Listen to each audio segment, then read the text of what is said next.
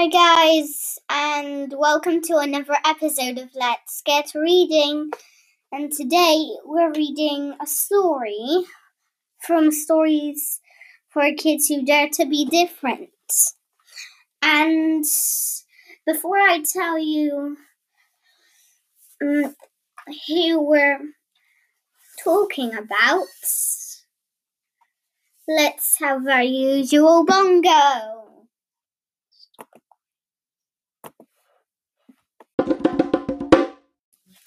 We're talking about the teacher from the St. Nikolai Kindergarten. Alright, let's start. It's a peaceful summer morning in Germany. The children of St. Nikolai Kindergarten head out on an adventure in the woods. It's a warm day and the vivid green trees are swaying gently in a cool breeze. Suddenly, a scream rings out. Someone has disappeared. While playing with a pile of logs, a 3-year-old boy has fallen through a panel of rotten wood covering an old coal mine shaft. The drop is 25 meters into a pool of deep water. The boy can't swim. Without even thinking, his teacher throws herself into the darkness after him. She finds the boy and holds him to her chest. Scrabbling desperately, she finds something to hold onto the wall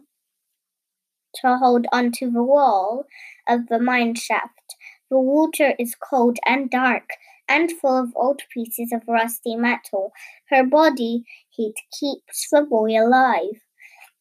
"We're okay," she shouts up to the other children. They wait together for an hour and a half.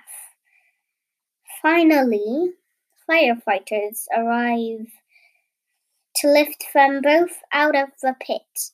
Neither of them are badly hurt. It may have been cold, the firefighters say, but without the water, both of them would have crashed onto the ground and died.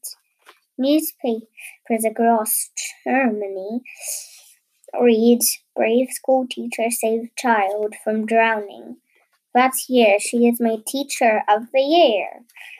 And everyone in Germany is talking about the miracle in the Osterwald forest. Not wanting to draw attention to herself, the brave school teacher doesn't want anyone to know her name. The majority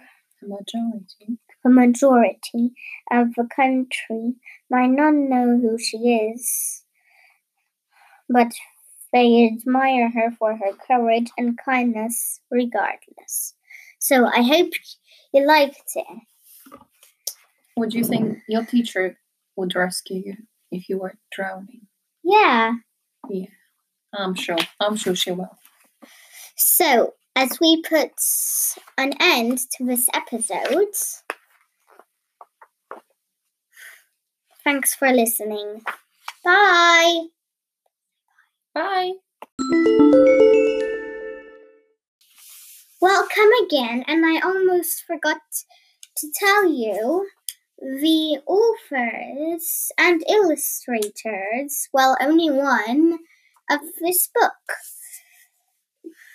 Written by Ben Brooks, illustrated by Quentin Winter.